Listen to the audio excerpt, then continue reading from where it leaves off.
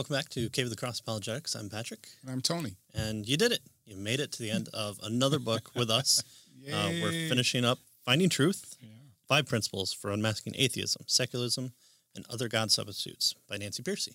And along the way, we got to interview Nancy Pearcey, so if you haven't checked that out, that's episode number 69. So caveofthecross.com/EP69 is the place to go for that. And we're going to be finishing up here. We have another interview scheduled, a 2-part interview a trailer will drop for that shortly. And then we'll be starting our new book, which we'll announce as well. So if you have other ideas for books for us to cover, we'd love to hear from you. Obviously, we take those who are Patreon supporters, patreon.com/caveofthecross, with a little bit more oomph to it, because they're the ones keeping the lights on, literally. And so we'd love to hear what books have been sitting on your shelf collecting dust that we need to all blow off and crack open and study together. So I think we have our next book planned, but you never know how long it'll take us to walk through it. Tony is really talkative, so that helps. That helps. So we've covered all the principles. So now what's the point? Well, part 3 is how critical thinking saves faith, and what she's going to do is to encourage us to use the principles to show that critical thinking is indeed a part of the Christian walk. It is what we're all called to do. It's not just for the theologians. It's not just for the philosophers. It's not just for the professors. It's not for your pastors only to do. It's for each and every person because God has commanded it. He's directed it. He wants us to praise him with our whole hearts, minds, souls, bodies, everything. Yeah. Everything is all-encompassing in the Christian worldview. If it wasn't, then we're missing pieces of what God says when he says he's the creator and sustainer of all things. Right. So this particular chapter kind of puts everything together, shows how it all works together with regard to the secular thinking and the secular worldview. So she's going to cover a broad range of stuff here as we go through. It's a short chapter, but she covers quite a bit in this chapter. Yeah, and like any good professor, at the end, if you want to cover it, she's got tests for you to do. So, in fact, we should probably say something about that. This book is really meant to be a study, right? To study it. At the end of the book, she has a study guide, and it has various questions and activities and that sort of thing that in a group setting you can do and it'll help you to understand better what's going on. It'll help you to apply the principles and what she's talking about in terms of the book. So each chapter has its own set of questions and that sort of thing. So this is a really good book for studying in a small group. Right. And so you might want to consider that. Yeah, take it to your church, and you've got our episodes to kind of walk you through before you walk through. So we don't mind that. That's all right. Just tell people about us after you've completed the book, and when they say, "Oh, you're so smart, where'd you get those ideas from?" Say, "Well, Nancy Pearcey," and then also I had a little help. So, where does Scripture itself encourage us to think critically? Well, it encouraged humans to use their minds to examine truth claims. 1 Thessalonians 5:21 says, "Test everything, hold fast what is good." And it turns out that you have to practice the first part, the test everything, in order to develop the wisdom to recognize and hold on to the good. So it's not just a one or the other. In order for you to know what is good, we should test things.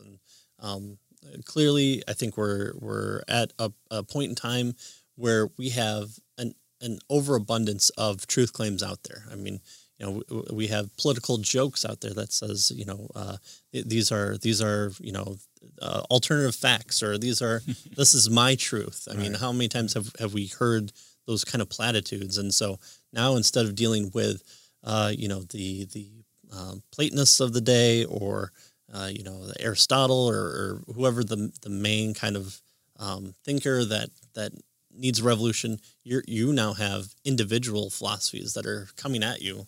And so we need to test those things and see if there are good things about them. And how does our Christian meta explanation encourage us to take those ideas in? And so we shouldn't be scared of those ideas, of looking at them. There's not spooky magical incantations that we can't hear when we stick our fingers in our ear. But and I think the church has done that in the past and has faulted because of it. Yeah, and it's almost become a cliche, but again, we shouldn't check our brains at the door. Right, as Christians, right? We need to use critical thinking principles. I mean, think about walking into church. What do you do after you sit down after the singing, and even singing right now? I mean, it's reading words. What's the thing that you do if you're in a good, solid biblical church? You crack open a book. I mean, if you're doing that, you're not switching off your mind. Right. Christians must be independent thinkers with tools to think critically about diverse points of view, weighing the evidence and judging the validity of the arguments. Proverbs 18:17 says, "The one who states his case first seems right until the other comes and examines him." And I mean, you watch crime shows and you're like, "Oh yeah, he did it," until Perry Mason steps up. Perry Mason's an old TV show that I used to watch, so no one understands that reference. But he always gets someone to crack, or there's somebody out in the audience that says, "Hold on a second, I've got something to add," and it breaks the case wide open. So I don't think he ever lost any of his cases. Never did. Yeah, he always had Mr. Berger to help him out too. Yeah. Some Christians seem to think that a way to avoid being conformed to the world, as Romans 12:2 says, is avoiding worldly ideas.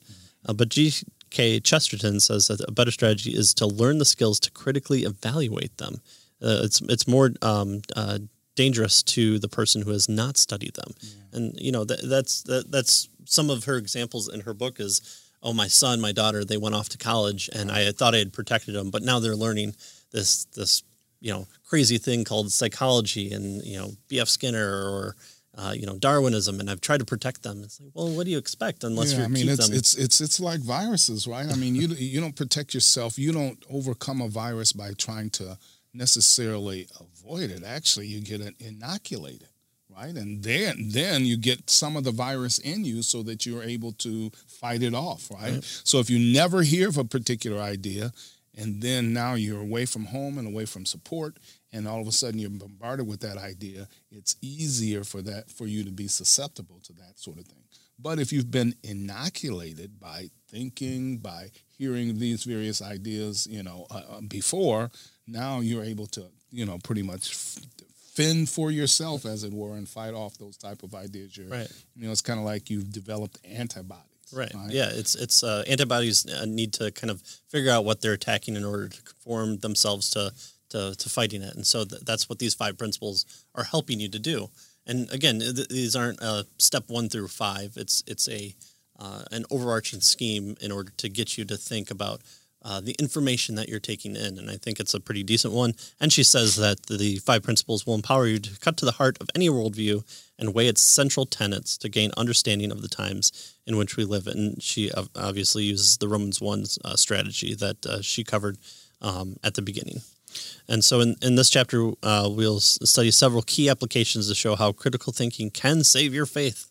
And we kind of pick up on one of her books for art, Saving Leonardo. So that's definitely one to pick up if you're into that. And Francis Schaeffer has also written about that in some of his books that's really interesting. It's definitely, you wouldn't think that the Christian worldview talks about, how do you look at a Picasso painting and find kind of God in it? And it's like, well, here's Francis Schaeffer just breaking it down really well, and it was pretty interesting for a short little book to kind of knock you out, and I really enjoyed it. So a unique feature of Romans 1 strategy is to be applied universally to analyze and respond to any theory, and so the church is not prepared, and so I think it's becoming better because we're having to respond to so many different ideas and so many different attacks, and we're in a post-Christian world, and now we have to deal with when fiction books come out like Da Vinci Code, and now is my faith founded on a lie? And the Freemasons have sought to make me believe that Jesus didn't really die, and he had children with Mary Magdalene, and my whole purpose in life is to kneel before her grave, which is, God, oh man, it was such a stupid ending. Oh, I can't believe anyone liked that book. But all right, that's neither here nor there. So let's remind ourselves of the 5 principles. We've definitely dug into them in previous episodes, but this is a good reminder for us once we get into further of this chapter. So principle 1 is, of course, to identify the idol. You kind of have to know the target of what you hit. And so anything that's a God substitute is going to replace God with something. Mm-hmm. And again, this is to just briefly go over these points, so I won't kind of give examples or hit some of the main points. But if you've been through our episodes before, you'll know where we're going. So identify the idol is principle 1. Principle 2 is to identify the reduction. Because you're replacing something in the place of God, you have to reduce things. And of course, she focused on humanity, how these different worldviews reduce humanity to something less than what they are. But you can also do it with reason. You can do it with science. You can do it with materialism. You can do it with a whole slew of things of identifying what it reduces. So things like free will and those items. It's eliminated and that sort of thing. Yeah. Right. And she says here that it's dehumanizing. Right. In terms of because it rules out. It has to rule out because it's not looking at the whole. Right. And then principle 3 is to test the worldview against the facts of experience, the truth of general revelation. So we can kind of view this as the looking out approach. What does it say about the world that we see, and does it have explanations? So if it says something like, it appears, or it may seem, those are your flashing keywords for, this is important, this is to identify, this is a reduction, this is, something where it says, oh, it appears this way, but it really doesn't. And so there has to be a sufficient explanation there. It just can't be, well, it can't be that way because I think the outcome of it would be icky. Or it's just an illusion or whatever, right? Yeah. In other words, you're not meeting the world as it presents itself. You're kind of dismissing it as a result of your philosophical ideas that won't allow those types of things to be explained. Right. So you explain them away. Yeah, it would be something akin to saying that you have a view of Christianity where evil doesn't exist, and you just explain away all the evils of mankind by saying, oh, it's all an illusion. Well, your opponent's going to call you out and saying, well, you're not actively looking at how humanity has acted for all of its history. And you should reevaluate then your worldview and see if it offers a full explanation for that. And so there might be ways in which we've been looking at what we view as things like free will incorrectly. And so we need to be able to not just hold fast to our traditions, but actually go back to what our ultimate source of explanation is and see if it stands the test. If it doesn't, it should be discarded. And so we do that also with principle 4, show that every reductionist worldview is self-defeating. So this is the internal critique. Right. This is the famous there are no absolutes. Are you absolutely sure? I mean, there's that. So you're self-referentially incoherent. Yeah. Does whatever it say when it's applied to themselves destroy itself? Right. And so we looked at a lot of those, and it seems like a lot of them come up short or do themselves in enough. And then, of course, Principle 5 may be one of the most important ones because we just don't chop them off at their knees and say, all right, see you later, Black Knight. You're not just sitting there with no arms, no legs. We're gonna give you some legs to stand on, and whether or not you choose to pick it up is entirely up to you with God's providence. But it's to make the case for the Christian worldview. So talk about why the worldview fails both externally and internally, and how it reduces humanity and how it replaces God. But then say, and here's where Christianity offers a better explanation. Here's an idea of free will that conforms with the reality of Scripture, which is your ultimate standard, and then also offers a better explanation of, you do have choices, they do have consequences, that the material world is there, but that's not all that there is. There's other explanation powers other than science that lead you to scientism. There's things like logic and reason, and those aren't illusions. They're real, and they exist outside humanity. It's how God thinks. And so, how does a non-physical, how does a physical universe with no, non-spiritual, non-physical entities produce reason that seems to work everywhere and seems to guide all thought? And the very fact of using it, explains itself, kind of deal. So Christianity offers that kind of meta narrative, that thing that even rises above reason, science, and morality. And so those are the things that we should look at as we get into the rest of the chapter. Yeah, and she makes the point here that by identifying the points where non-Christians are freeloading, right, we can be confident that we're addressing areas where they sense a need for something more. Right, so they're freeloading in terms of they don't have any explanation for these things, right? So they're taking them out of the Christian worldview, and so we put our finger on that and point that out because that needs to be explained, that needs to be dealt with, and that's a way in terms of the conversation and working with and through with those folks. Her next section here talks about stealth secularism, right? So this is how secularism gets itself into the mainstream of our ideas and concepts and thinking and that sort of thing, right? And she says the point about books and movies is important, right? They're used to influence and our thinking, right? She says, after all, this is how most people pick up their ideas about life, right? Our friends, the things that we read, the things that we see, and that sort of thing. That's where we build our worldviews and pick up our ideas about life, right? It's not gold coins on the side of the road that says worldview on it, and you pick it up and you put it in your purse. All right, I got one. Yeah. I got a worldview. Yeah. There it is. She says that, folks don't think I need a personal philosophy and sign up for a philosophy course, right? Instead, they absorb ideas about life through the books that they read, the movies, the music, all of those types of cultural things that are really part of the purpose of them is to, absorb you into the particular culture and that sort of thing.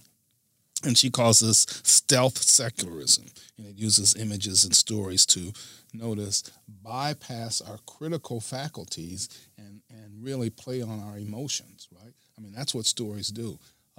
Now, Christians can do this too. I mean, Ravi Zacharias was really good at telling stories and touching the emotional part of folks to help his message, right? And so Christians can do this too, but the secularists do this as well. Right? Yeah, and we see examples of this that are a little bit more heavy-handed too. So think of like Ayn Rand with the Fountainhead and Atlas Shrugged. So Fountainhead uses this idea of architecture as a means of conformity and nonconformity. Mm-hmm. And then in Atlas Shrugged, you have ideas of industry like the train and railroad. So, a time period for which it's speaking to, but it influenced a lot of people.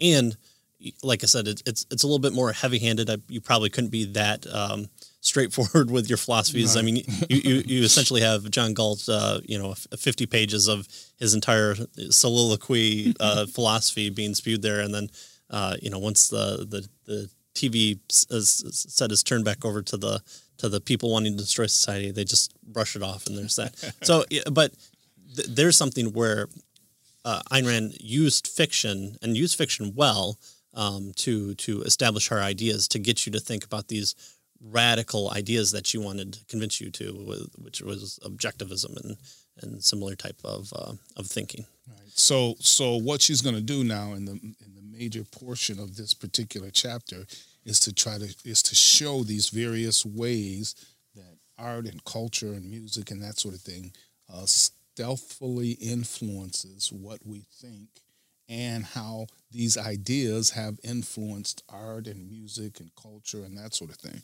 Right? She says high culture, these basic ideas, philosophical ideas, naturalism, the things that we've been studying, filters down to pop culture.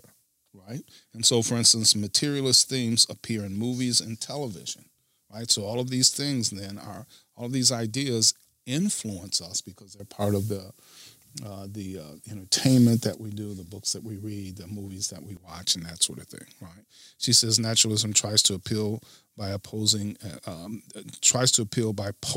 as tough and realistic, but she indicates that it's really not realistic enough, right? It doesn't fit the real world, so it's not realistic enough.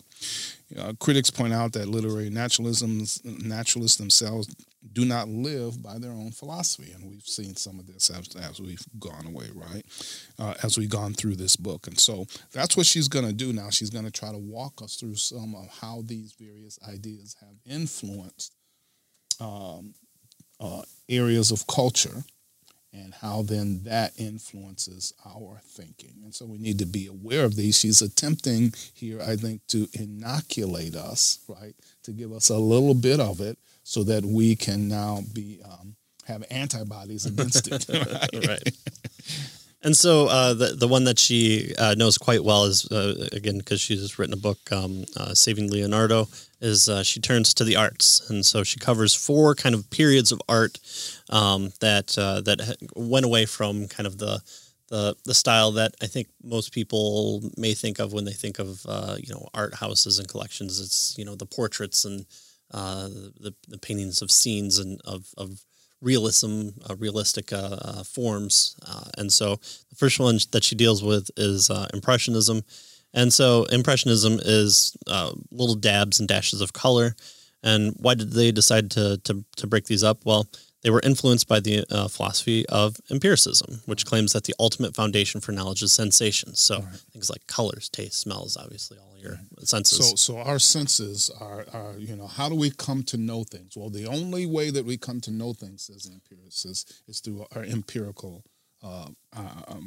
empiricists is through our sense perceptions. That's how we come to know. So we can't know outside of our sense perceptions. So if you can't feel it, taste it, touch it, smell it, whatever, then it not only can't we know it, we would suggest it really even doesn't exist, right? In fact, that's where the logical positivists, if you'll remember, got their ideas from empiricism. They were empiricism to the max, right?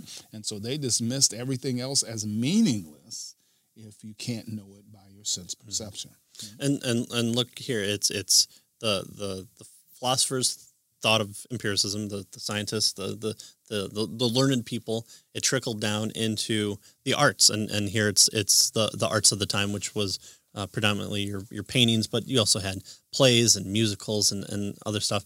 And so it's not outside the realm now to see it in movies and televisions. I mean, one of the most recent terrible Star Trek series had someone who identified as a nihilist, but he was one of the most emotive people on the entire ship, which probably says more about the terrible writing than it does about the character, but neither here nor there.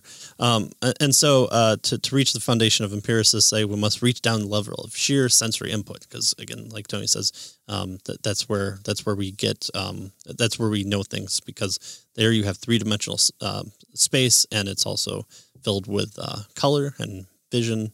And so according to empiricism, humans mentally construct the world out of color patches, and so that's what they did. So Monet is probably one of the big names of the time. He wanted to convey the same idea visually, and so he made not so much pretty pictures, but he was he was yourself in trouble.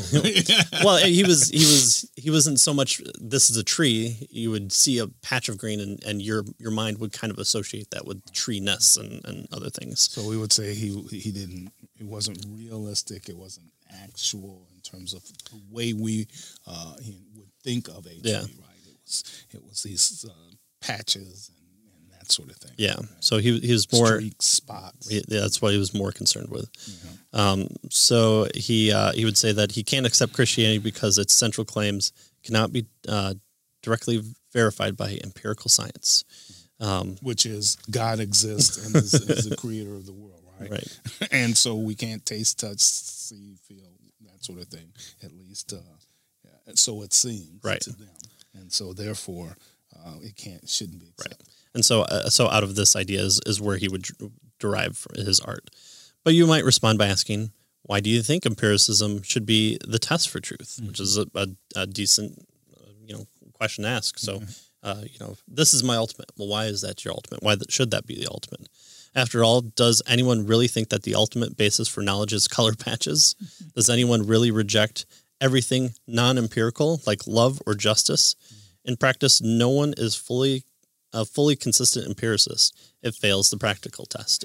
It fails to explain what's out there in the world. To say everything is this, that's again your big number two principle flasher should go off and say it sounds like it's being reduced to something. Right. So these shapes they're there, but anything more than that is just an illusion. And so that's where you can kind of sink your hook into. Christianity respect the empirical dimension, so there's your principle 5 there, but on one thread in a rich fabric of truth. So it's not just empiricism. It's not just our sense perception. And so again, but we don't throw that out. We don't say it's not. Our sense perceptions aren't part of how we know things, right? No, they are. Right, but they're not the only way. Right, is the idea.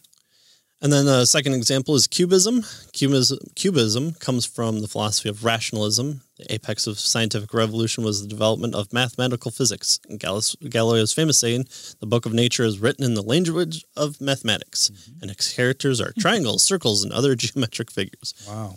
Yeah. So that's how the book of nature is written. It's a mathematical book, right? So if you don't know math, then you can't read nature, I guess. Yeah. Well, you have the golden ratio, and the one of the really good movies, Pi, is based on just that concept alone.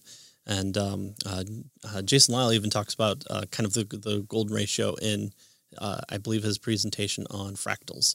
So that's something to look at for a Christian version of cubism a little bit. Rationalism thus inspired a kind of geometric formalism.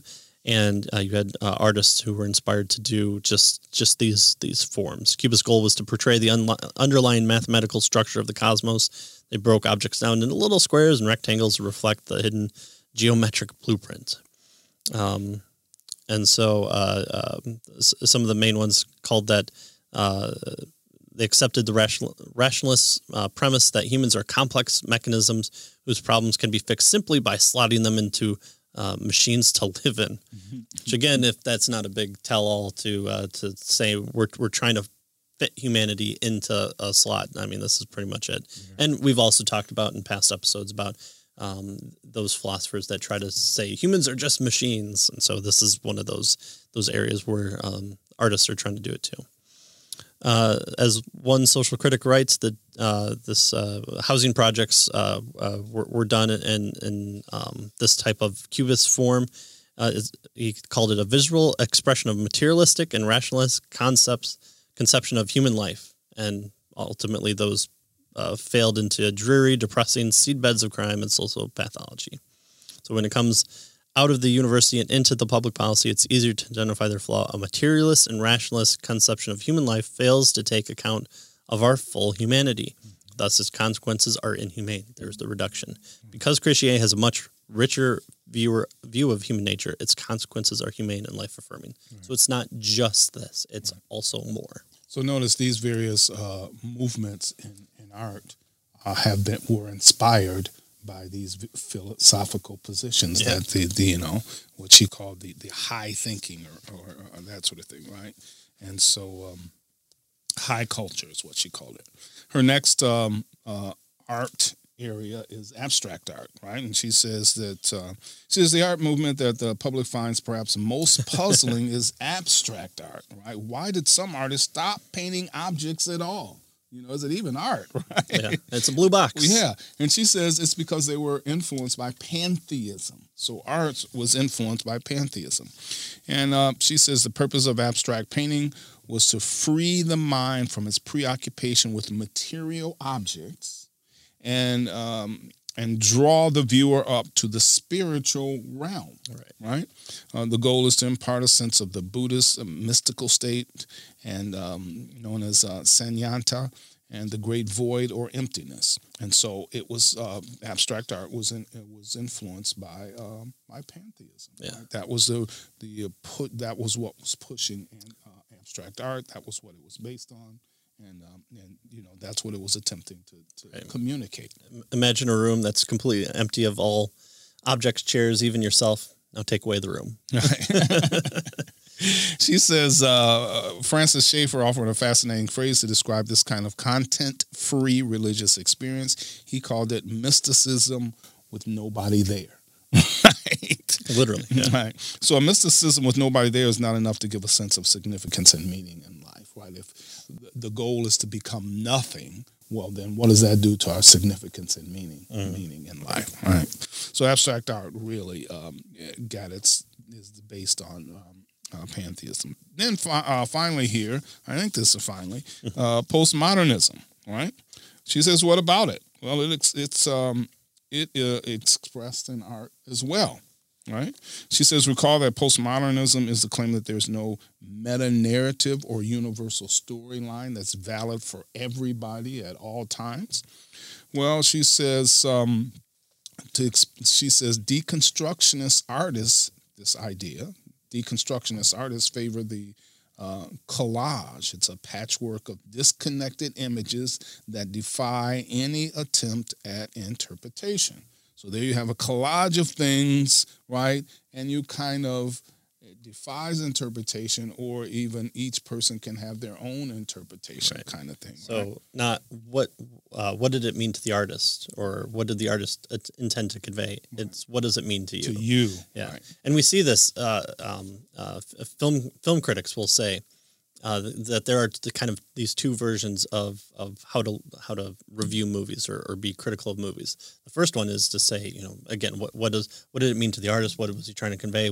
Why was the color green used in The Matrix? To convey the sense of this was the Matrix part, and then why was a gray tone in the real world? And there are good conversations to have there.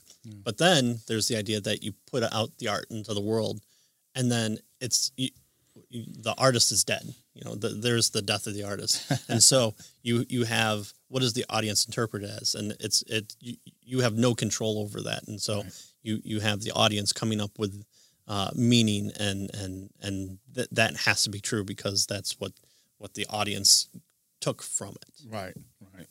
So she says, whether in art or literature, education or psychology, mathematics or science, every theory or movement is inspired by an underlying philosophy, right? So if you master the strategic principles in this book, she tells us, they'll equip you to identify and engage critically with the ideas that have shaped the Western world in every subject. Right. Then she moves on to what wags your theology. So we have liberal theology has kind of taken over Christianity even. It's recast Christianity in terms of Hegelian idealism, things like identifying the Holy Spirit as the absolute spirit. Salvation was redefined as gradual unfounding of purposes of an inanimate deity, and through the historical processes, the Father, God, was the universal Father, and we all became the brotherhood of man. And this is what formed, the critiques of B.B. Warfield and those guys in Princeton, and the fundamentals books being written. This is the liberal ideology of Christianity that came right at the 1900s, the 20th century there, and then ideas that we have things that are objectively true, things like saying, for example, negative 27 degrees Celsius out this morning, or that God was in Jesus Christ reconciling himself to the world. The point, however, is the first of these is the sorts of objective facts or statements are only approximately true and are made from finite contingent perspectives. But if that is true, then it's only true from that finite cognitive contingent perspective. Mm-hmm. So, what does that even mean when you're saying, oh, this is a brute fact? humans are trapped in this prison of house of language, and so it was trying to get away from it. However, in attempting to redefine classical Christian theology in the shapes of idol-based philosophy, that's what they were trying to do, and they were trying to essentially be what the Gnostics were, and have it be this. We took concepts from Christianity, but we really wanted to put our own ideals into it. But this was gaining a lot of popularity, and it was in its infancy with Gnosticism, and liberal theology was attempting to usurp what wasn't being done, which was answering things like social issues and things like truly helping the poor, and things like socialism rising up and how to answer that, or feminist theology. And so here, again, the church was ill fit at this time to make those answers, because they were enjoying the fruits of their labor by saying, well, it was cultural Christianity. And so, unfortunately, we had to kind of take a step back, and we've seen repercussions of repercussions of that. So Christians must learn critical thinking skills. All right. So the next section, critique and create. The basic idea here is we don't just critique the idols. Right. Yeah. But we also create alternatives, right? So for materialism and determinism, she says Christians should make it their goal to have better, accurate science, right? We have more compelling books, more compelling movies, and that sort of thing. So we don't just create or critique, but we also create and we make things better. So that's what she wants to emphasize in this particular. Right. We need to stop giving up land to the non-Christian and say, oh, well, they have Hollywood, and fold our arms and say harumph. We need to make good art out there too. We need to write good books, and not just, there was a man and he prayed and God answered his prayer and it solved the problem at the end. Right. They all lived happily. Yeah. I mean, it's okay for characters to die and people not to get their way, and for good movies to be made, and, they're not all, 12 doves or however they measure them. It's okay to try and talk to the audience with the message without, hitting them over the head. And, there are messages that seem to resonate with humanity that, how many times have we seen Les Miserables made into a movie? If there's not a religious message in that, you're not reading or watching. Yeah, you're missing something. Yeah. And so we can make good stuff. It's okay. Yeah. Just go out there and do it. Yeah. I do have to read this, though, because this is, I think this is so good. It says, I've had philosophy majors in my classes whose parents and pastors warned them not to study the subject, that is, philosophy, right? Quoting Paul's warning not to be taken captive by philosophy, Colossians 2:8. But as Dallas Willard points out, when Scripture commands us to avoid vain philosophy, it does not mean that we should avoid all philosophy, right? After all, when Scripture commands us to avoid immodest clothing, and you know where I'm going, right? It does not mean that we should avoid all clothing, right? Correct. So in every area of life, our aim should be to counter the bad by cultivating and creating the good. My intro to philosophy professor, Arthur Falk, he made this same joke. You're not supposed to listen to me according to the Bible, right? Yeah.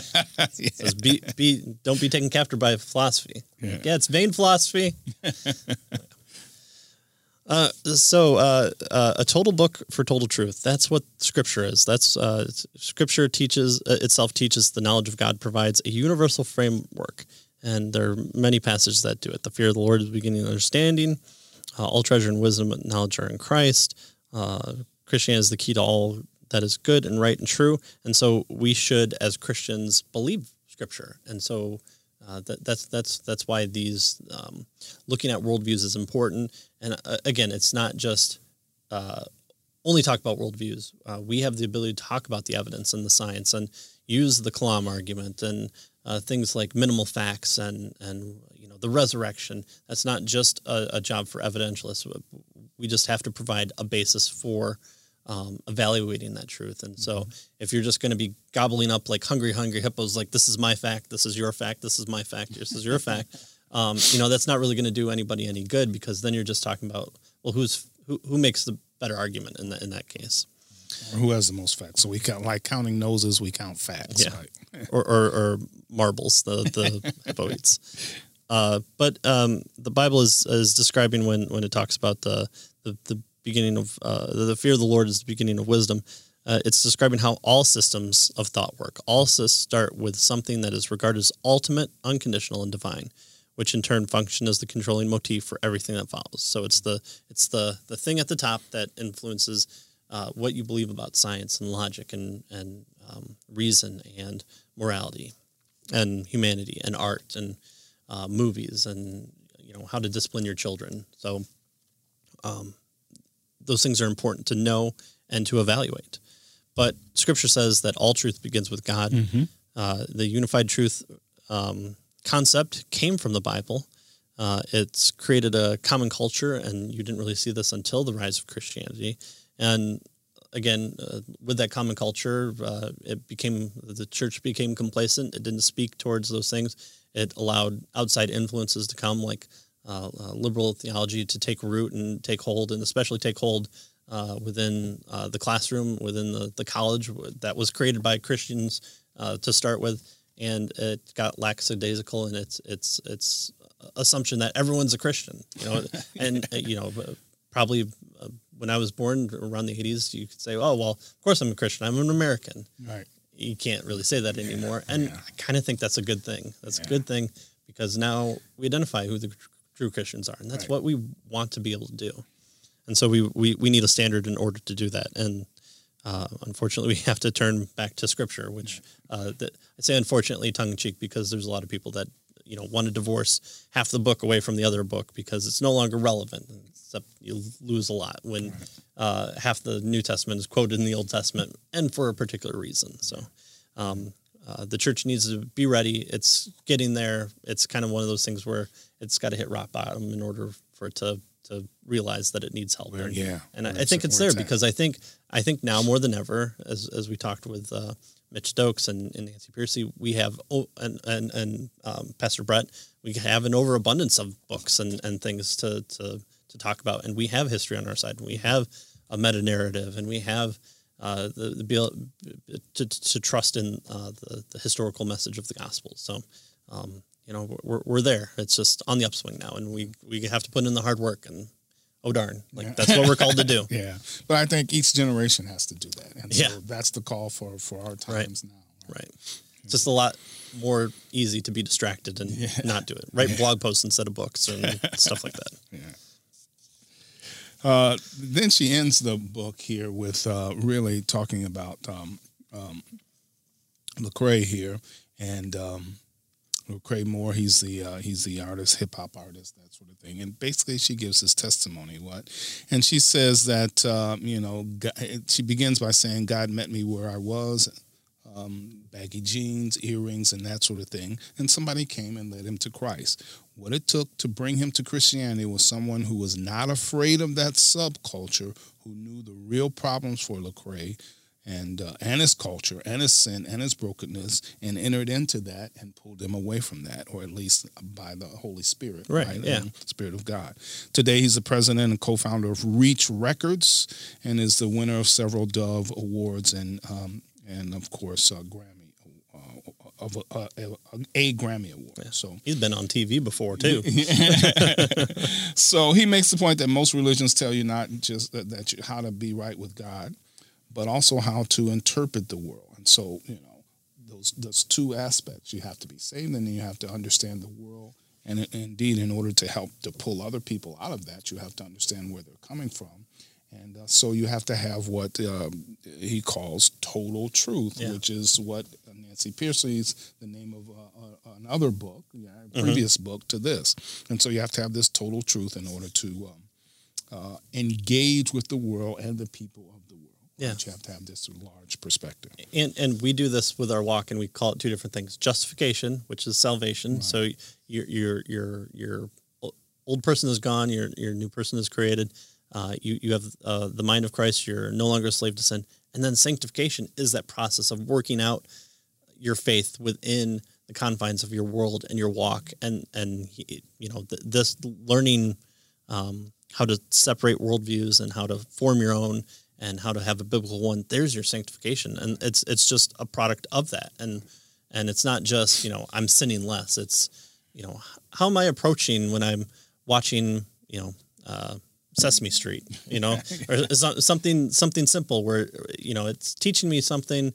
Is it good to have diversity? I don't know. Let's run it through the prism of what our ultimate standard is, which is Scripture. Yeah. She says in recent years, Lecrae has spearheaded the Unashamed movement, which takes its lead from Romans 1:16. Right, I'm not ashamed of the gospel. Hip hop artists associated with Lecrae and Reach Records even call themselves 116 Critique, right? So the Unashamed movement aims to inspire people to live out biblical truth with confidence in every area. No area is off limits. No area is too scary, right?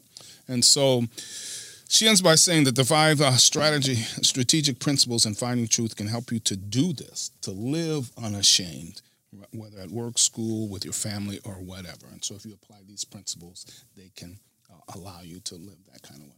Right. Yeah. So again, we started with a Jason Lisle book to kind of wet our feet into what we're doing in the show. And then we picked a really good one with Mitch Stokes, How to Be an Atheist. And we took some high concepts and we talked about the importance of worldview and philosophy and dealing with kind of the scientism, and only science can explain everything. And so we looked at that. And so here's kind of a mid-level application book that I think is really helpful, that kind of gets you into recognizing the different arguments that you'll come in contact with, whether it's watching a debate on YouTube or just talking with your friends, or like she says here, hearing things in music and movies and expressionist art and things like that. And so how important is it to is Christianity true only in the sense that it's religiously true, that it gets us to salvation, right, and from there you're kind of live a good life, whatever that means. Right, you're on your own. The blind watchmakers wound you up and sent you into the world as a fixed watch. Or does God tell us to make him Lord of Lords and King of Kings? And does that encompass our whole of life and our whole thinking, our whole living, and everything? Right. Does that talk about whether or not we should take money from work and how to treat the insect that we come up with? I think the scriptures are very clear that is the case. It's not just God has saved humanity and has left creation and will meet us on the flip side. He's active, he's presence, he's conforming us to the image of his Son, and so we should be conforming ourselves as well. It's not a God does it or we do it. It's a both and in that sense. Yeah, so finding truth, 5 principles for unmasking atheism, secularism, and other God substitutes. This is we've completed this. This is a really good book, as I mentioned earlier. You could have a group study with this book. Now you've gone through it with us. Now you'll be able to help others to go through it in terms of a group study or something like that. So let me encourage you to do something like that. Yeah, get out, go be active in your faith. That's right. Talk to somebody, even if it's your friend, even if it's your friend who's a Christian. If